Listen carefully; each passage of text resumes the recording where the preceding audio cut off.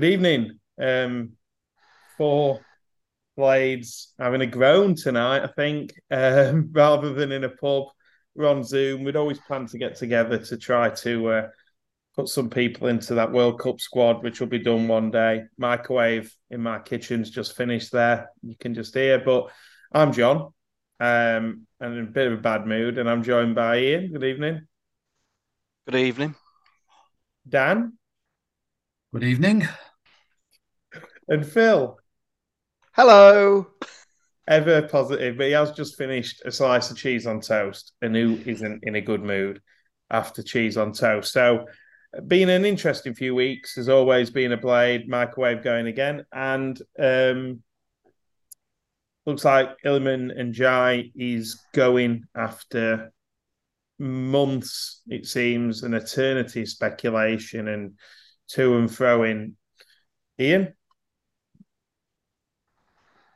Well, where do we start? I think let's maybe we just should just preface tonight's pod in that I think we're going to talk a lot tonight. I think we're going to have some different opinions amongst the four of us. I think we're going to really pick up on some issues that we've raised before around communications with the club, and I think it's worth just saying to start with because I've put things on Twitter to start. I mean, and been challenged on it. This isn't about individuals. This is about how the club is choosing to break this news to the fans officially, and about how that, to my mind, and we'll get into a debate about this later, isn't the right way for a club of United stature to be communicating with the fan base. And I think it's worth just setting that out up front. I don't know if Phil or Dan you want to add anything to that, but for me, that's just worth putting up front tonight. Yeah, I made the point before we came on when we had the kind of chat before that the Prince has obviously he's chosen his conduits to get his message out and use them as his way of getting information out to the fans. But it almost feels like the people he's using. And obviously, we know who they are. It's, Darren Smith and the lads at the Sheffield United way. It kind of feels almost as though they've been played a bit, and they're now his propaganda machine. So if you remember when McCabe was in charge, when everything went to shit, when we got relegated or we sold players, he would disappear for ages, and then he would come on Radio Sheffield and do a very heavily not censored, but a very heavily kind of weighted in his favour Q&A. No one would hold him to account. He would never be taken to task, and that was it. And it almost feels like because the Prince has given like I said, the two guys we were talking about before, such unprecedented access that they're not going to hold it. Quite rightly, they're probably not going to take him to task, and he's possibly going to get off a bit lighter than he should. I absolutely I can't blame him. He's given them access that no other content creator at the club within the fan base gets, and fair play to them. They do a good job at what they do. But at the minute, with what's happening with the transfer embargo, with Njai being sold, with players running contracts down, with no money, sales falling through left, right, and centre, he needs his feet holding to the flame by someone who's going to actually interview him and actually say, right, what is happening here? What is happening within the club? Why are these things happening? What's the long-term plan? And he's not doing that because he's cut off all access with local media, and he communicates, like I said, through Darren Smith and through Hal and Nick at Sheffield United way. And I don't know, it doesn't seem right to me. It doesn't sit right, does it? It doesn't sit No. right with me. We debated this a couple of weeks ago about the communication around the club, and I probably was the one that disagreed against the three of you in terms of there's some things I'm not sure we need to be told. I'm not sure the club need to communicate it. But to have somebody, and we're talking about Darren Smith, essentially confirm the sale of the best player we've had in a lot of Sheffield United fans' lifetime on Twitter, that can't be right. That it just doesn't feel right, and that's not a dig at Darren, because Darren's been put in a position now where people are expecting him to give information out, and it's almost like there's an obligation there to do it. But to be in this situation now where you've got people who are just essentially fans of the club that have got a connection through one way or another, be that through working for somebody there or through other channels that they've become friends or close to the Prince or other people high up at the club. That's not how we should be finding this stuff out. It just doesn't sit right. It doesn't sit right with me, and I'm sure you all agree. So, someone posed a question to me earlier. Aren't you grateful for what Darren does and how he communicates and what he shares? Because other clubs don't have that.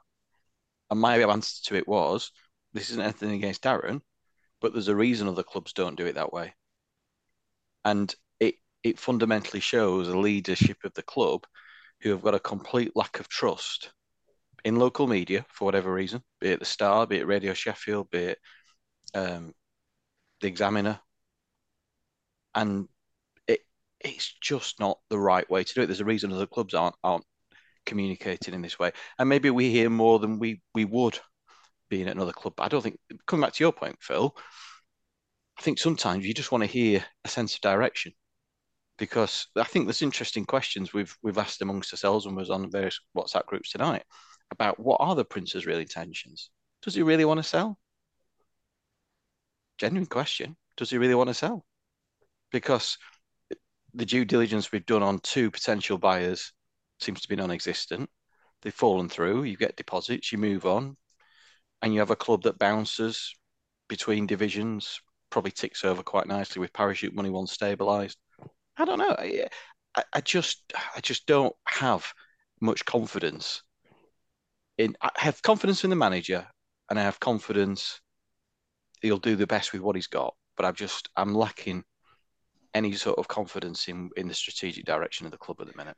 And I know, look, I understand the finances are screwed, and we have to sell. One thing I will say about the situation that's arisen today, the likely imminent sale of Iliman Ndiaye. I'm not sure now, the situation we've been in since we got promoted, we could have done anything to stop what's happened today, really. It appeared he didn't want to sign a new deal. There was only ever one club that he really wanted to go to. And if they've met our financial demands for a fee for him, it's probably the right thing to do, despite the fact that we're massively weakening ourselves for next season. And for that, I'm not having a go at the Prince for selling him today. For the news today, if selling Iliman Ndiaye is what's happened, I'm not having a go at the Prince for that today. The problem's the long-term planning of being in this situation now, today. Ndiaye should have got a contract. There was issues with Ndiaye's contract when Wilder was the manager, which is why he wasn't in the first team, which is why he was not played. And when Wilder went and Heckingbottom came in, that got resolved. There was talk about he could have gone to Barnsley at that point, all this sort of stuff. So there was clearly issues around Ndiaye at that point. To me, it feels like we've been short-sighted around a player that's as potentially good as what Ndiaye must have been then and has clearly proven to be. And it's that long-term planning, which is why we're in this situation now with Ndiaye. We're going to be in the situation with Berger. And let's be honest, 3/4 of the squad this time next year. Like I said earlier on in the group, there's not obviously going to be the same interest in a lot of these players. But I think I've got a feeling Egan's one of the ones that's out of contract to the end of this coming season. It's going to be my next point, Dan. Not telling me people won't be looking at that and going, John Egan on a free transfer. Yeah, we'll have that. Great. But Most like you were saying, Phil, but Ndiaye was identified 2-3 years ago when his first name was first mentioned, and there was an article, I can't remember what it was, and it said he's regarded as, the best thing to come out of the youth academy in however long, and is regarded as a better prospect than David Brooks, who we sold for big money, and obviously without the obviously the terrible illness he's had would have probably kicked on. So why? I don't understand why we've not been talking to him about a contract. Why weren't we talking to him about a contract at the halfway point of last season? Do you know what? We may well have been, and this may all come out. We may have been offering him a contract for the last 18 months and he's just not signed them. But there was no talk last December or so of Sheffield United preparing to offer Illy a contract, partly because we couldn't afford to offer him a contract because we're in such a shit state financially, which was obviously proven by the fact that we were on a transfer embargo, and if we hadn't gone up, then it doesn't bear thinking about where we'd be. And again, like when Wilder was here, he always talked about short, medium, long-term plan.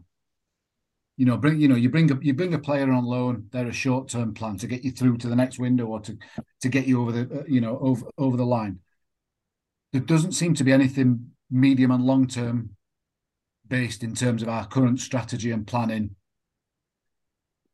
at the minute. That might change with the recruitment we're doing at the minute. Which fair play, we're bringing in young players for low transfer fees who can either kick on or we can sell on and a low risk. That might be a kind of seed change in how we're doing it. But certainly for the last 2 or 3 years, there has been no long-term plan or even medium-term plan for that matter.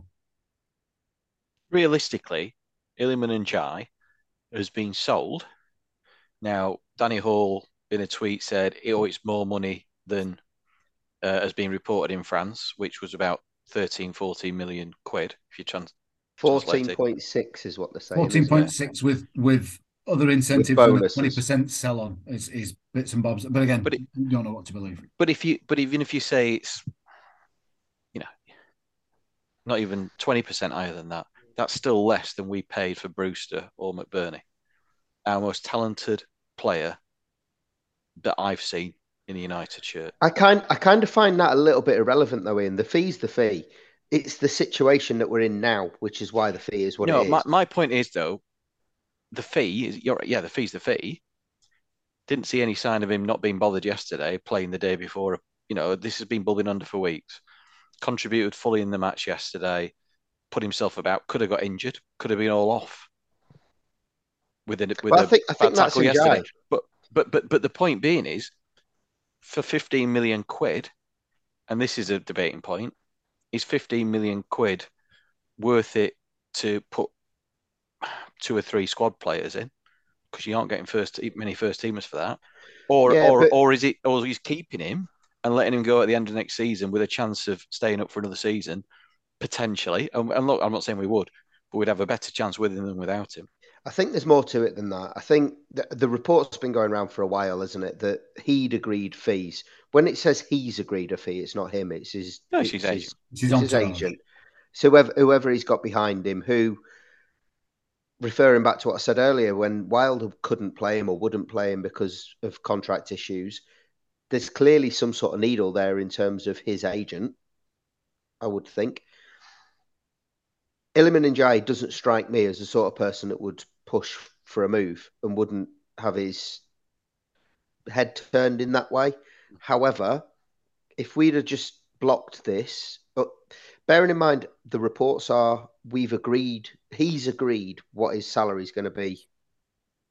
His agents have agreed what his salaries are going to be at Marseille 2 or 3 weeks ago. And up until yesterday, what Darren Smith said today, there'd have been no bid. Today there's been a bid and things have moved forward very, very quickly. I'm not sure we could do anything at that point to stop it. I'm not sure we can as a club, not only from a financial point of view, in terms of this time next year, he can walk away for nothing. We could stay up because of him. We could also go down with him in the squad.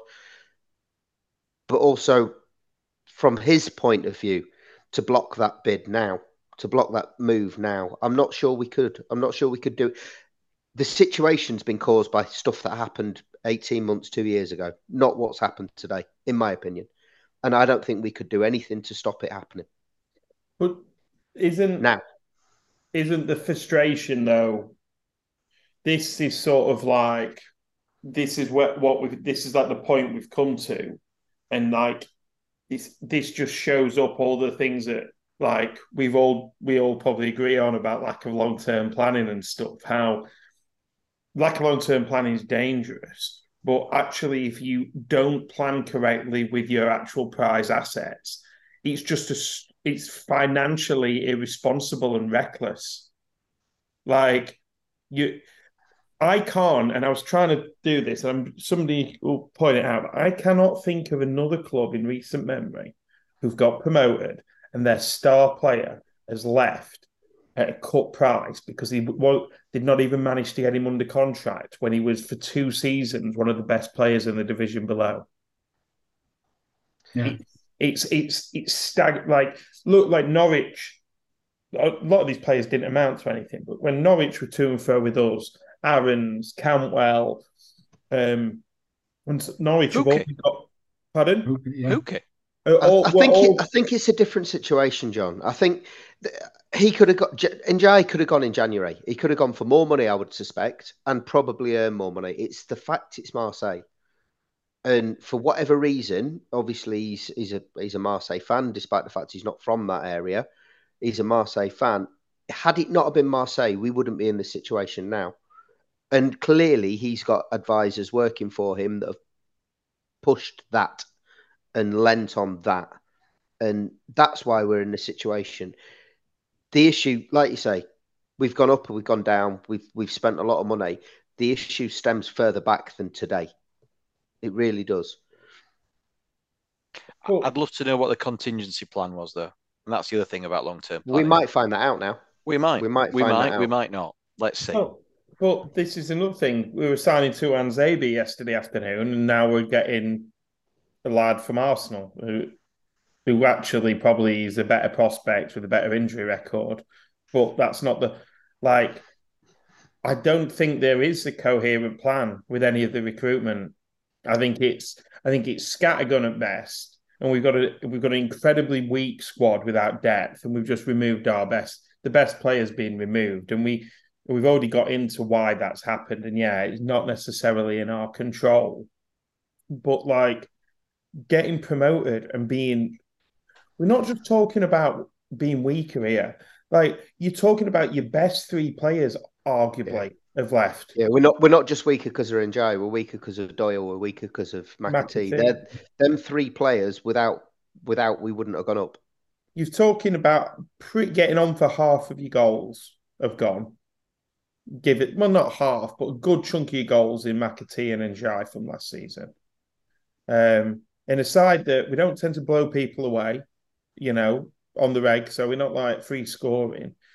I don't know. I just feel a little bit frustrated, and to I didn't say much at the start, and it isn't a pile on or anything, but this whole sort of fascination as a fan base we have, and we had this with Jim Phipps, and we had this with Mark McNulty's dad.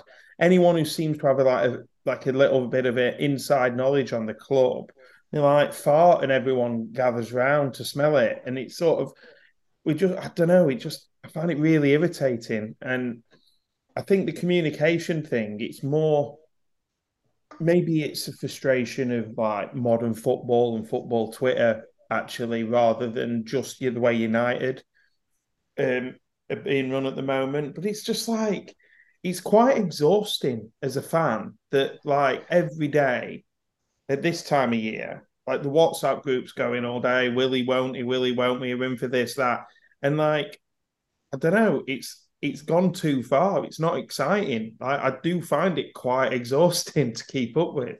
I I found don't. it quite funny last night with Heckingbottom's interview. He was asked about Tanzabe, and yeah, we had messages going around in the WhatsApp group yesterday when that link was announced, and he was asked about it, and he directly said he hasn't been for a medical. I know about him because why wouldn't I know about all these free players that are on a free transfer? The problem is social media just highlights these things even more, and people take it as fact. And then when it doesn't happen, they get pissed off because something that they thought was a fact hasn't happened. And it blows my mind sometimes that people get so het up about something that's never even been actually true. But this is where the social media and the way the club are drip feeding and communicating comes into play, because clearly some idea of targets has been given to Darren or To to some Sheffield people, yeah. to some people. So therefore, when they tweet about that or comment on it, that builds that momentum and feel from people that, oh, that's a positive sign, we're going to get them. Or does a 5-step tweet about information about a particular player that's clearly copy and pasted from Wikipedia. But anyway, where people choose to like give that it's I don't know. If you're going to use people as a mouthpiece, don't mug them off by like giving them the wrong information then, or sign a player and announce it on the club Twitter, and then we can all like get excited about it that way. And maybe it's an age thing. We're all, we're not all the same age, but we're all of a generation where we remember we'd get the greening on a Saturday, find out information. We'd remember teletext where we'd see stuff.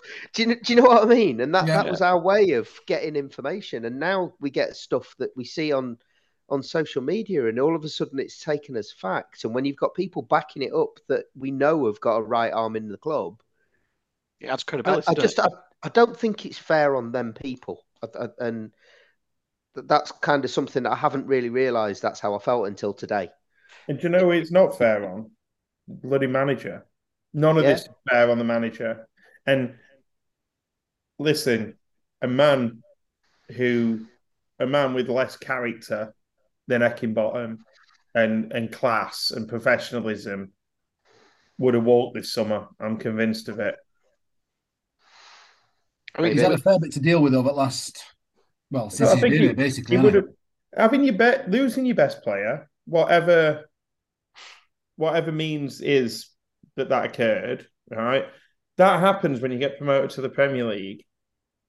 Like, unless it's like squad building, changing money, which 13 million. I mean, even if Danny Hall's tweets right, and it's significant money, it's 20 million. It's not significant. Like you say, you can you might get 4 squad players for that at 5 million quid a piece.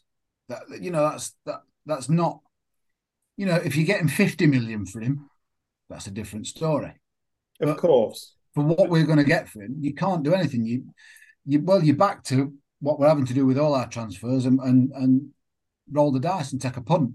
And even with Njai, we needed all these low cost transfers. We pretty much needed them all to pan out and work and contribute next season.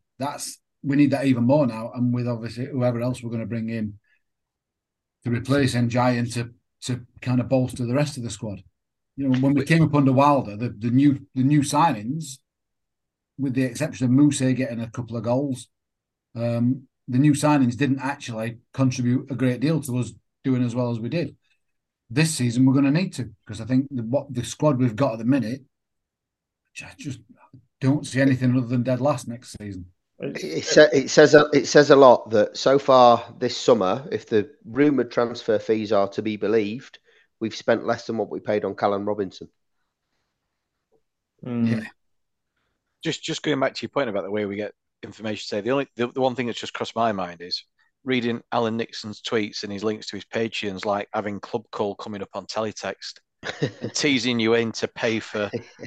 I wonder if you click on his Patreon, you get a load of ads first. Hey, keep you hanging on for a bit. As a kid that was in my early teens, brought up 200 miles away from Sheffield, my stepdad ended up putting a block on my phone because of me phoning Club Call after seeing stuff like that. Fantastic. Club Call. It's like, Phil, what season 0898 numbers? Sheffield United Club Call.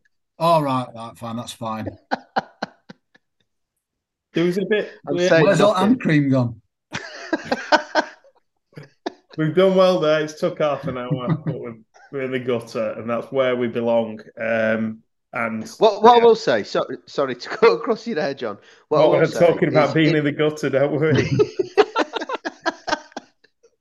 In terms of the signings so far, from what I've seen, and it's limited, it does look like we've picked up a bargain with Slimani.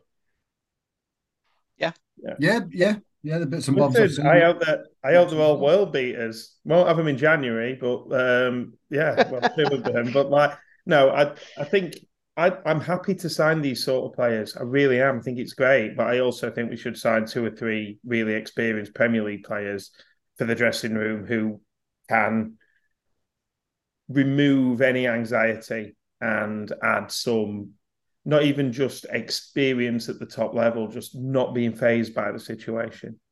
I think it's vital. If he'd not had such a bad season with injuries, even get like someone like Kieran Clark on a free because he knows the club and he's been there and played so many games at that level. I think we're just missing that massively. I think we've been linked with the lad from France. Is he Georgian, Bosnian striker? Oh, the guy at Metz? Yeah. I mean, And great. again, it's exciting, but I'm not saying, when I say experienced, I'm not talking about we should have rivaled like Brighton for Milner or like Oxlade-Chamberlain. I should have had a list up. Like an example would be like Tom Davies, who was at Everton. I still think if we've got money, if we've got a bit of money to spend now, I know he's on a free, but obviously wages. I still think he would be a very good signing for us. I know a lot of people don't like him. I still think he would have been up near the top of my list at the beginning of the season. You know, you've just mentioned Brighton, Dan. Sorry, John. What did Brighton sell the Argentinian to Liverpool for? How much? Not a lot of money. McAllister was like, got obviously inside track in this house, but I think it ended up being about 25 mil with add-ons. So I wonder whether Brighton fans are having similar kind of grumbles to what we're having now.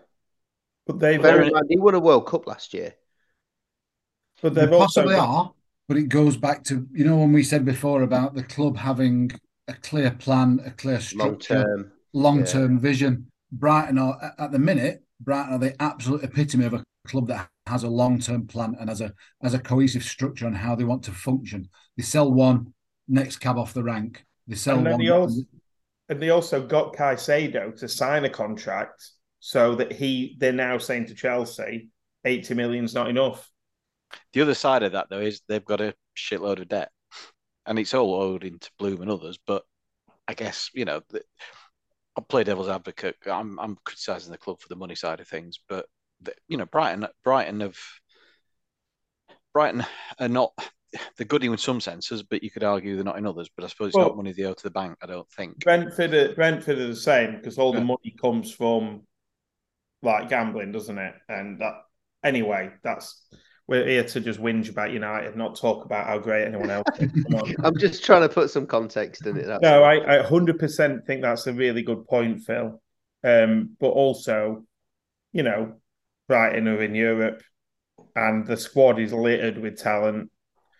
I think if you asked a Brighton fan, the one that they wouldn't want to lose is Mitoma, and I don't think he's going anywhere. So I don't know any Brighton fans, so I can't ask them. But anyway, I digress. It just feels to me like ultimately we're going into the biggest, and listening to the Blades pod, 10 things to be excited about, and I agreed with everything they say, and they're both right that we're going into the biggest league in the world and we should be excited 100%. But I'm not, and I don't think many people are compared to last time. Maybe that's a recency thing, but I was until today. I was getting there, but that's because I've not been to a match for a few months because I refuse to go to friendlies because it just destroys my brain. Let's look at it another way. Going into this, I looked at the first couple of games and I thought, we said this, I think, on the last pod, what a great chance to get some points on the board before we play City. And, like we said last time, getting the win against Palace last time and the point at Bournemouth was really important. And today's put a different slant on that because we've currently got Asula as the only fit and available striker 2 weeks out. I know things can change. And obviously Traore hopefully will be across. But we've got Osborne playing in midfield in a pre-season friendly. It scares me. Don't get me wrong, good lad, tries hard, but he's a squad player. And yet, so in a way, we're now rebuilding, trying to bring players in our next couple of weeks when we've got 2 games at the start of the season that gets points on the board potentially. And I feel less confident about that as of today now. Although I have had a Palace fan tweet me tonight and say, you nailed on for 3 points first game of the season. So I still think they're obviously as chipper as we are at minute. I think we beat Palace.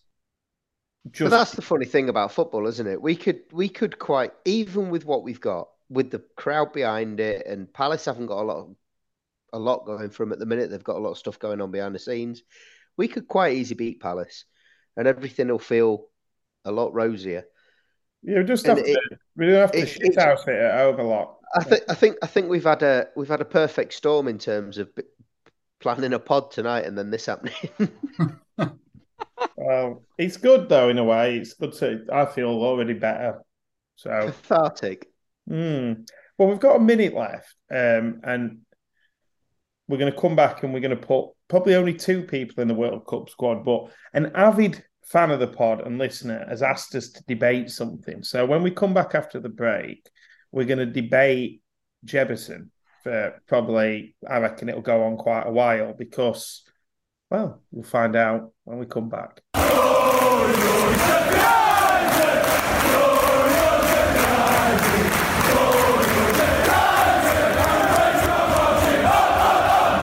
Shoot.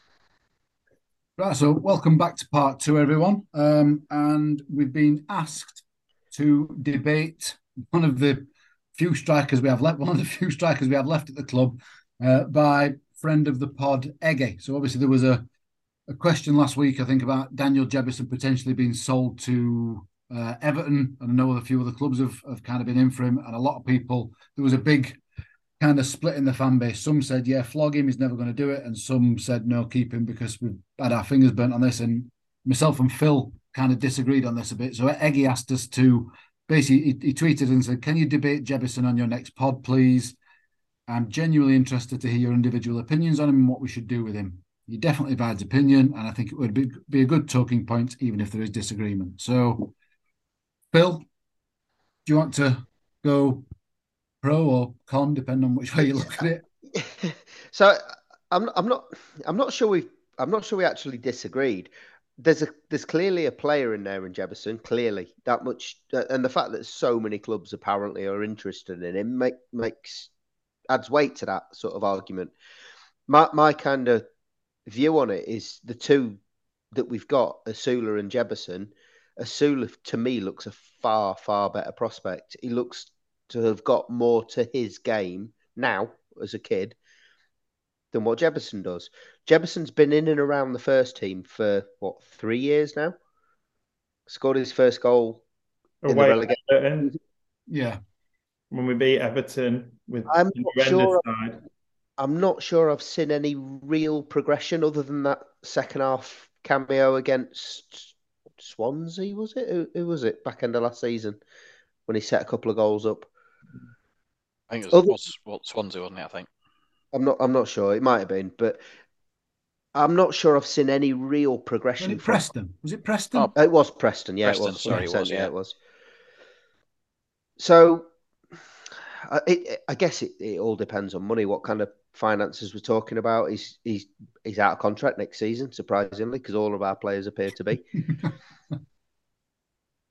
Is it the right thing to do to let him go now? I don't know. If we get a bid, I'm more excited about Asula than I am Jebberson. I think that's probably where I'm coming from. I think Asula's probably, from what I've seen of him, he looks more eye-catching, if that's the right word. So Jebberson looks quite, strong and pacey. Like I said, that kind of second half against Preston was a this is probably a little bit of hyperbole, but a bit of a Brian Dean kind of performance where he kind of he ran centre half ragged, he was running channels, he was muscling people off the ball, he was setting things up. Asula looks maybe a bit closer to NJ rather than Dean. Seems to have fast feet and that kind of slaloming run. I think we're probably lucky to have two good youngsters at the club at the same time. Neither of them are ready for first team football at this level. And I think Jebberson suffered from, obviously, last season. Was it last season when he was at Burton? Season before, I think. Wasn't it? Season before, where he'd gone to Burton, done well, got himself, what did he get? 12 goals by halfway or something like that? Something like that, yeah. And then obviously because we had injuries, the ideal situation would be leave him there, let him have another half season there, get 20 odd goals. But we dragged him back because we had injuries. And he actually hardly ever ended up playing the second half of the season. So he just stagnated. And then last season got sent off in the cup, and he was in and out and did okay in a couple of games. Scored in. Did he score in FA Cup? Did he score? Scored at Millwall. Scored at Scored at Millwall, yeah. Millwall, didn't he? And then again, he was in and out. And I think and then he's had some injuries. So I think he has suffered. He's kind of been very stop start. I don't personally. I think if we sell him, I think he's possibly one that will come back and back. If we sell him for next to nothing, and by next to nothing I mean 3, 4, 5 million quid, because that is next to nothing. That'll basically just keep the lights on at the club for a few months. It won't have any impact on transfer budget and stuff like that. He's one that we could look back at. We could be looking at him 4 or 5 years and thinking, shit, we dropped a clanger there. Myself again, talking long term plan, I would be trying to get him tied down to a contract now, rather than again risk Dortmund, Everton, Liverpool, Bayern Munich, whoever these clubs are that are interested in taking him off us for next to nothing at the end of the season. This would be one that I would definitely be looking to tie down to a contract. Yeah. I don't think he can finish, which is a real issue when you're a striker. But he has parts of his game that you can't really coach, whereas finishing, positioning, expect, and also we're judging him when he's never had no stats to back this up, but I'm confident he's probably never played more than 3 games in a row for United without them being dropped. Yeah. So I think it's really hard to give a fair analysis of how good he is from watching him for us on that. And he's 19. In factoring in, he's 19. So I think him and Asula might. I think it depends how we use these 2 Premier League loans. But I won't, if both stay, they do. What we get with those 2 is we get an outlet. The only problem is Asula looks like he's got the same sort of issue as Jebison, and I think his shots have been a bit closer to the target. He's been in and around pre-season, done well. You'd expect the opposition we've had. Think back to that Chesterfield game, should be bagging 1 or 2 in that, with the chances he had. It's a tough one because like I say, he can't finish, but you can coach that. You can't coach like physicality and sort of like direct, like pace and. But you look how much Njai's finishing came on over the course of a season. That first season he broke in, he looked a good player, but he missed some good chances. He missed some one-on-ones, and then suddenly last season he's finishing kicked on to that next level. And any level of football, look at McBurney. Even the goal yesterday, Slimani's goal. 99 times out of 100, you'd expect your striker to be scoring that. What Njai didn't. Once he's gone round the keeper, yeah. If that had been Asula, despite the fact Slimani scored, people would have been calling that out as Asula's poor finishing again. Yeah. My view is I would keep them both, because I think I heard Blades ramble. I was listening to Jimmy at Blades ramble on something recently, and he made a really interesting point. It would be really good to get them both out on loan to the same club, form a partnership. Let them work together and build a partnership. Yeah. I'd keep them, because I don't see what the point is in cashing in now on either of them for the amount of money you'd get and what you'd be able to do with it. Realistically, what bloody journeyman strike we'd conjure up if we both went. Jesus. Well, that's it. If you think about it, in a minute, we've got those 2, Traore, when he sorts his passport out or his visa out, and McBurney. And then you're looking at the proper youth players like Louis Marsh, who should be going out on loan. So now, the reason. Sorry, Ian, go on. I was going to say, for now, pending who else we have on our targets, they stay. But I agree, if you strengthen, then you send them out on loan, but you look to put them into Championship. And it might be a team like Rotherham who are coming, they've retained their place in the Championship. A team that Ipswich, a team that's progressing, they may not be interested, they may not need them, but you look to put them into somewhere like there.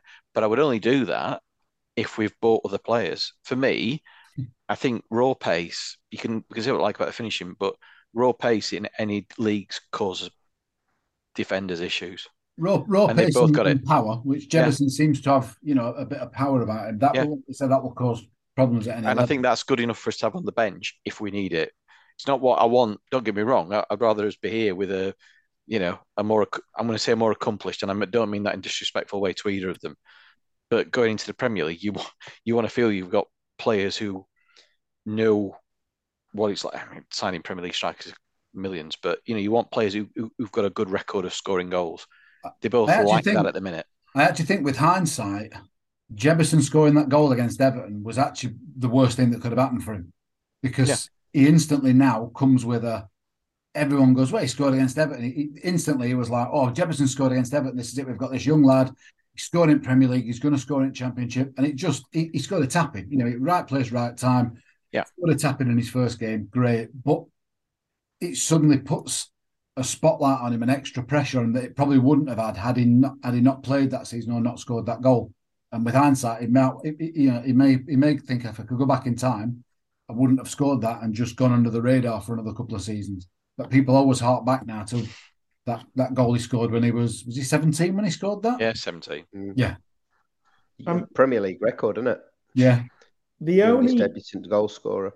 The only thing I think means that he goes is if someone's stupid enough to give us like 10 million plus for him, because we can't turn that down. He's got 12 months left. It's not happening. Well, yeah. Have we got an option on another year on his contract? I have no idea. A dead 12 months? I just tried to part of the reason for this debate, and the fact that it is quite emotive, is we perceived, probably rightly, to have let Calvert-Lewin go too cheap. No, but we didn't. At the time, we didn't, because he didn't do it. He didn't do it for us. Yeah. But what he's gone on to become. But I've no issue with that. We couldn't have imagined that at the time. No, exactly. Nor did I, and I still don't, in fairness, because he was 5th or 6th choice. Yeah, well. I've no issue with that at all. I think what we got for Calvert-Lewin at the time was value for someone who hadn't broken through in a League One team properly.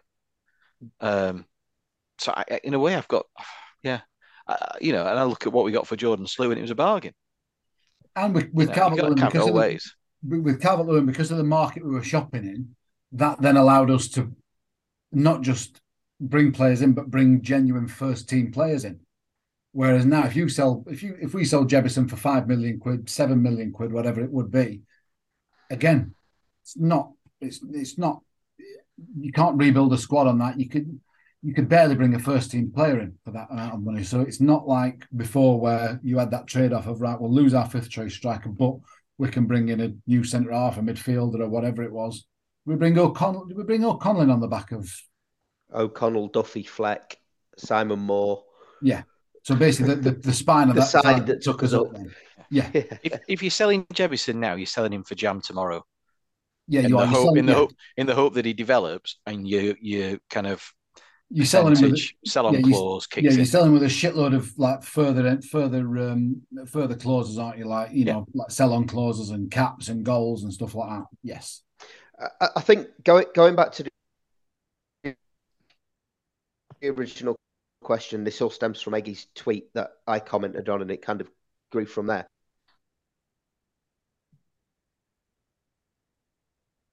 Off against Preston. I'm yet to see anything. What the fuss is about. Proves me and Eggy wrong, and becomes a player that is worth keeping. But from potential that I've seen with my own eyes, as Debbat says on Lofty Club, Asula looks a better prospect. So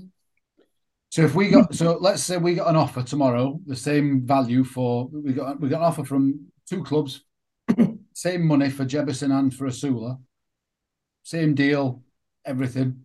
You'd sell Jebison rather than Asula if it came down to 2 different clubs offering you 6-7 million quid for each one? You take the Jebison money rather than the Asula money. From what I've seen of them 2 players, yes. Right. Okay. John? I think we probably should persevere with Jefferson, and I think we will because I think Eggy likes him a lot. Aaron, Dan? I agree. I think we should persevere with him. I think there's like I said, there's a lot of noise around That was when the tweet came out last week that they were going to sell him. There were people saying, a "Yeah, question. he looks fed up when Which one are you selling? what." That wasn't the question. Which one are you selling? Oh, I'd sell Asula. Okay. Sorry, I was too political then, wasn't I? Yeah, a little bit.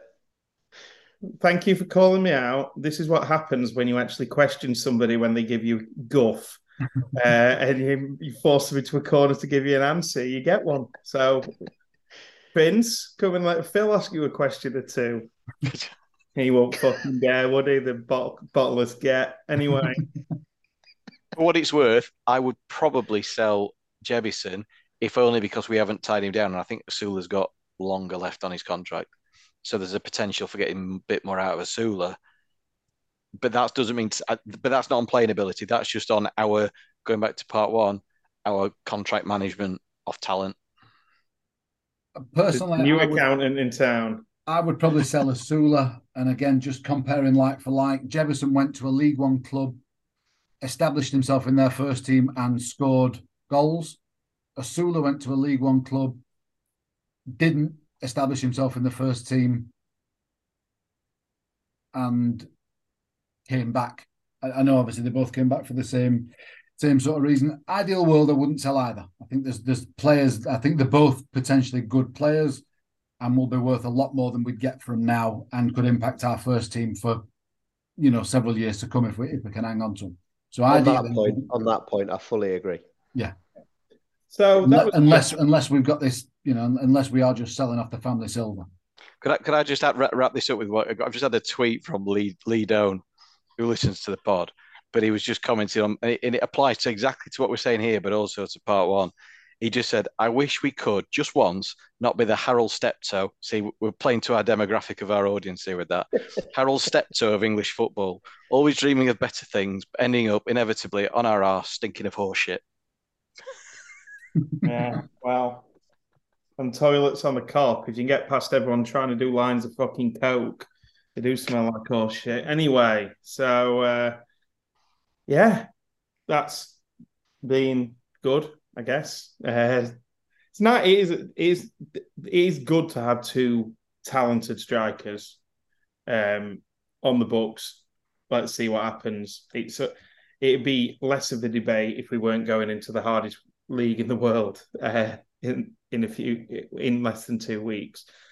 Anyway, we are still working on last season's special feature of the World Cup squad. So we've got two editions tonight, and then we need to do another podcast to finish it off and maybe talk about transfers and stuff, because I think all of us are going on holiday in the next couple of weeks, but we'll work it out anyway. So, Phil, I think you better introduce the left back that's joining Ender. Friend of yours. Yeah. So, friend of the pod, we should add. We had him on for a reasonably good chat during COVID times, and he was really interesting to talk to, and he had an amazing 1-11 as well. Wayne Quinn. Yeah. I think we're fairly unanimous on that, weren't we? Possibly one of the most gifted left foots we've ever had. Yeah. The thing is, with as well, in terms of a position, well, we've had some absolute dross in there, haven't we? Let's be right. But we can't decry him because the rest of us being dropped, though. No. But I think that is collectively the weakest area. I would say at left back, whereas right back we've had some real ridiculous talent in like your Baldock, Norton, Walker, Babokis, even like Lowton, even Gage. Well, Bogle's an incredibly talented footballer. Left backs have tended to be more Marcus Williams, Matt Hill. Tended to be more cult hero status. So I'm thinking like Dave Barnes, Martin Pike, Roger Nielsen, cult hero rather than like top talent. those right backs tended to progress better up the field. I mean, Gage went from a right fullback to a right wing.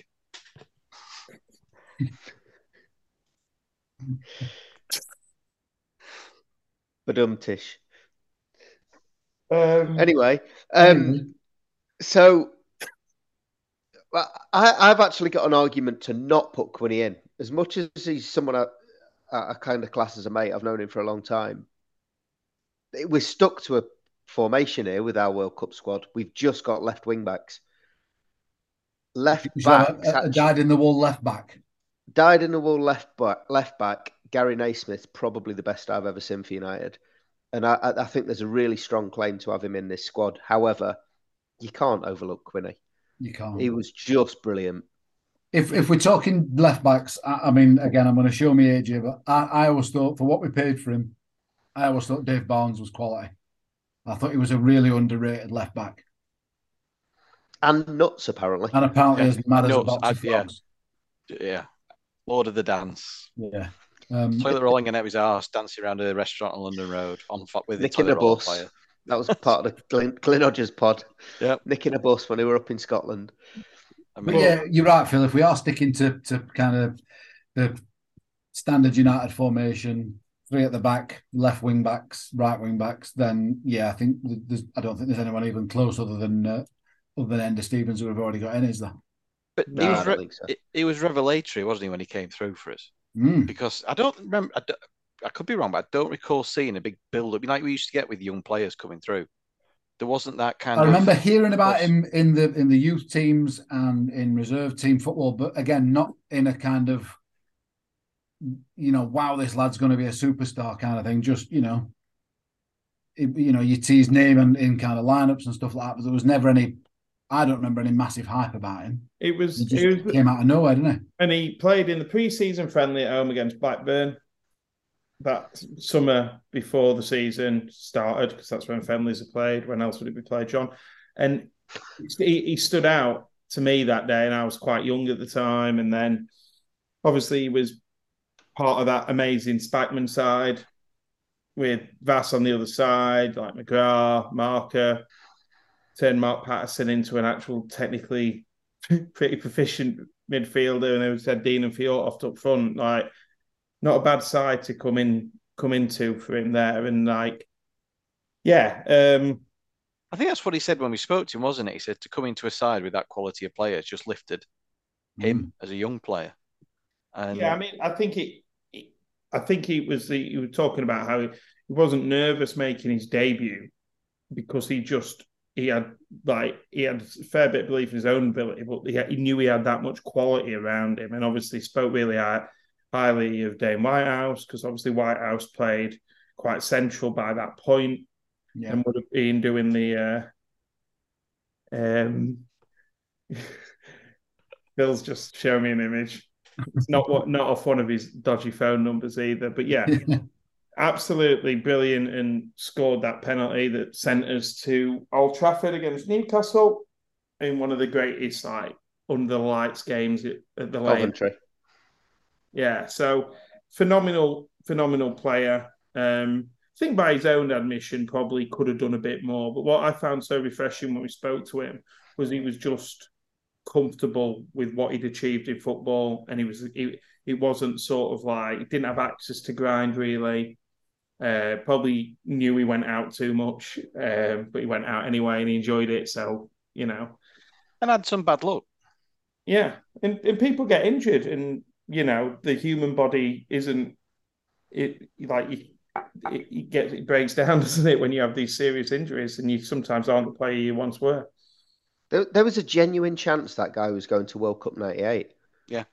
In an era where England was screaming out for actual proper left footers. Yep.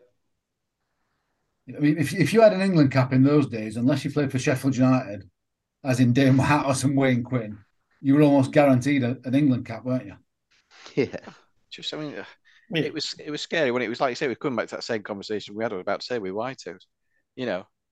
Play for any other club, playing in the way they were, they would have been in the England squad, and Quinn would have fitted quite well. I'm trying to think, was Hoddle still playing? Because obviously coming out the Venables' side, he would have slotted in there fantastically, albeit Pearce was in there. But He had Lasso playing left back, didn't he? yeah, Hoddle. But there wasn't a lot behind him. I seem to Yeah. remember Steve McManaman playing left back in one game because he had to. yeah, So there was definitely an opportunity for him. And the fact he got to an England B side, he played in that game when Letitia scored a hat trick, didn't he? Yeah. And his potential at one point was huge. And I think he'll admit, when you talk to him, he'll admit himself that he probably didn't fulfill that early potential, which goes back to the conversation we were having earlier, actually, about Jebberson and Asula and when is the right time to cash in on these players. But let's be fair, he played a lot of games in the Premier League and he had some pretty big moves and lived a hell of a life, considering he's just a kid from a small town in Cornwall. yeah. I found it mental as well, the idea that like he just got his parents put him on a train to Sheffield when he was like 15 or whatever it was. So, like unheard of now. I mean, there's a reason we have safeguarding procedures with young people these days. But yeah, like phenomenal, like left foot, as we said, and like some of our like the best sides to watch that we've had in my time watching United have been played when we played with wing backs, and yeah, I mean, my abiding memory of that side, that Spackman side, with Babakis on one wing and Quinn on the other, they'd play 60, 70-yard diagonals to each other. Yeah. As if they were passing it across the back four. Yeah. Across the 18-yard box. And they'd find each other at ease regularly during a game. And I don't think I've seen that since or before that. Two players doing that. His debut, he made his debut against Sunderland, didn't he? In that first game. That's the sort of debut that, without everything else that went off, we'd have been talking about that. So obviously you had Babakis' debut, which was spectacular. You had Dino's return. So those two things tend to kind of dominate that game. If you take that out of that, we'd have been saying, Jesus Christ, this young lad's come out of youth team. What a debut that is. And that how good his debut was tends to get lost because it was, like I said, Dino's return. Babakis suddenly turned up out of nowhere and turned out to be absolutely outstanding. He probably gets a bit of short shrift on how good his debut was, but never actually gets mentioned that much. Yeah, worthy addition to the squad, I reckon. Absolutely. Where are we going after Quinny? We're going the other side. We're going across the other side of the defence. Oh, okay. Who's introducing that then? I think Quinny.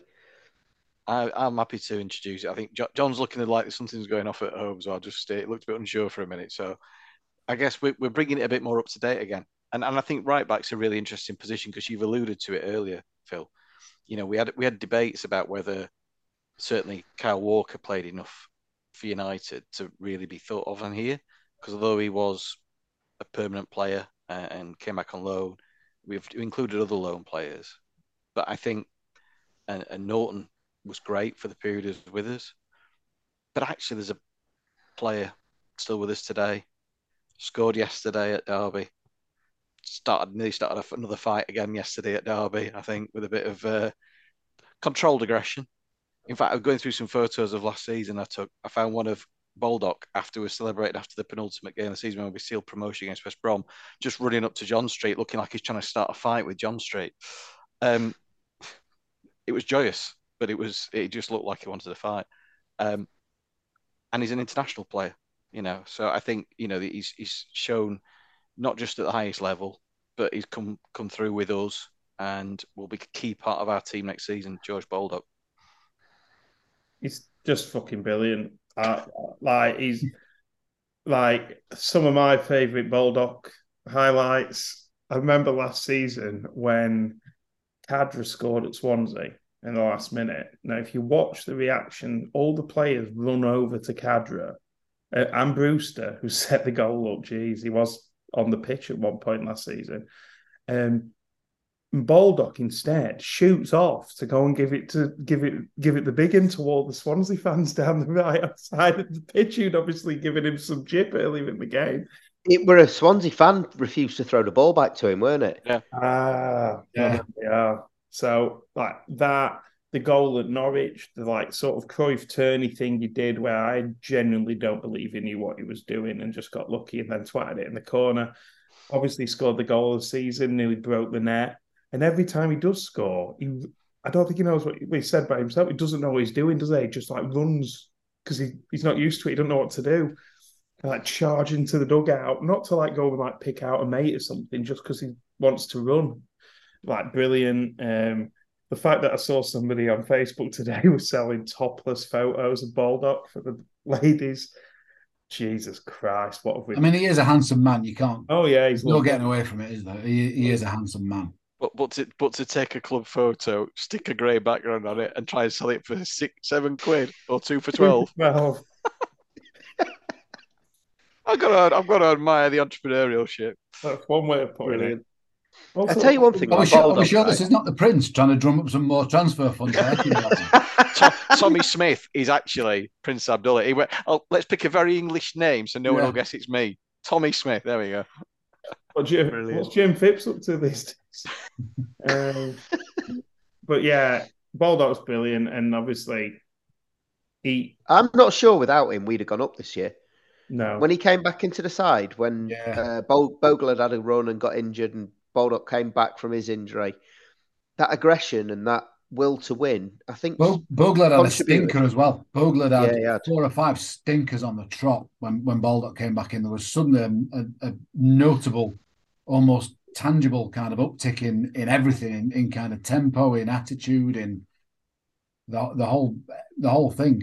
Well, you might not, apart from like the odd player, you might not think it either listening to the podcast. When we're in the pub and that, we don't tend to ever like really get on a player's back, but we were all of the opinion like Bogle's doing me fucking head in, he's anonymous, or we were watching a game saying, what's he doing? What's he had to drink last night, sort of thing. And obviously Bogle's very talented and he'll have a role to play this year because we're going to need people who've got a bit of something from nothing.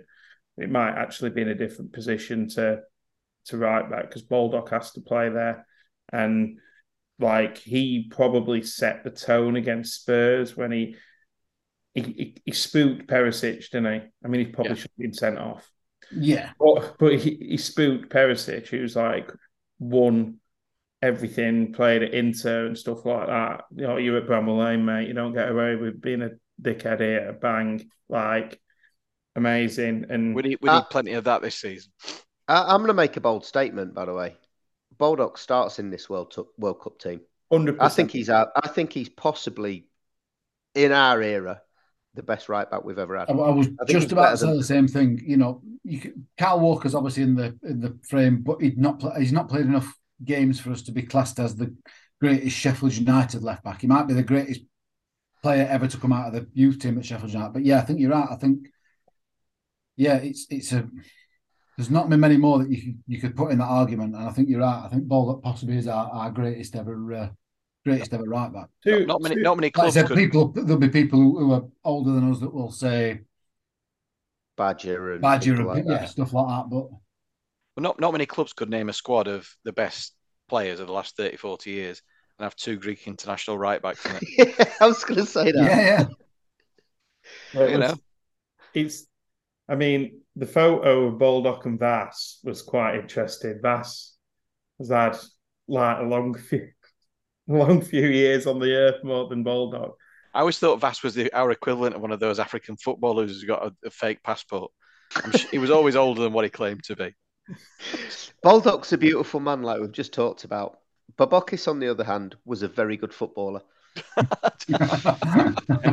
that, yeah, George is a good footballer as well, though. I mean, I think, obviously, I'm not going to sit here and revise history. His distribution at times has been appalling and his decision-making in the final third. But the other parts of his game more than make up for it. Defensively. Yeah. And ultimately, we're going to need defenders this year. And thankfully, we've got quite a few good ones. So, Baldock definitely is worthy of his place. So we're filling up this squad. I think the defence, the fullback areas are sorted, the keeper's sorted. We've got space for another centre back. because we've got Basham, O'Connell, and Jagielka and Egan. Maybe space for one. Who knows? 4 might be enough. I mean, there's every chance by the time we do another one of these that the Prince will assault some of this World Cup squad off. So we might have to replace some of them in the meantime. We can't compete Prince in the World Cup. has flogged Brian Dean from World Cup squad, so we've got to replace him. We're not allowed to compete because of financial irregularity. But there's nothing we could do about it. So he sold Brian Dean from SUTV to LUTV on a free transfer. Well, I love Dino, but the welcome to him, Jesus Christ. Well, yeah, it was a game. Yeah, enjoyed it. Yeah, okay, Brian, thank you. No problem. Cheers. Thanks. Sorry, Dan. Anyway, we've got less than a minute. Losing your best player is never fun. In fact, it's absolutely terrible. But, we're going to keep doing podcasts and we're going to certainly keep supporting United because that's what we do, isn't it? So, without further ado, up the blades. Up the blades. Up the blades.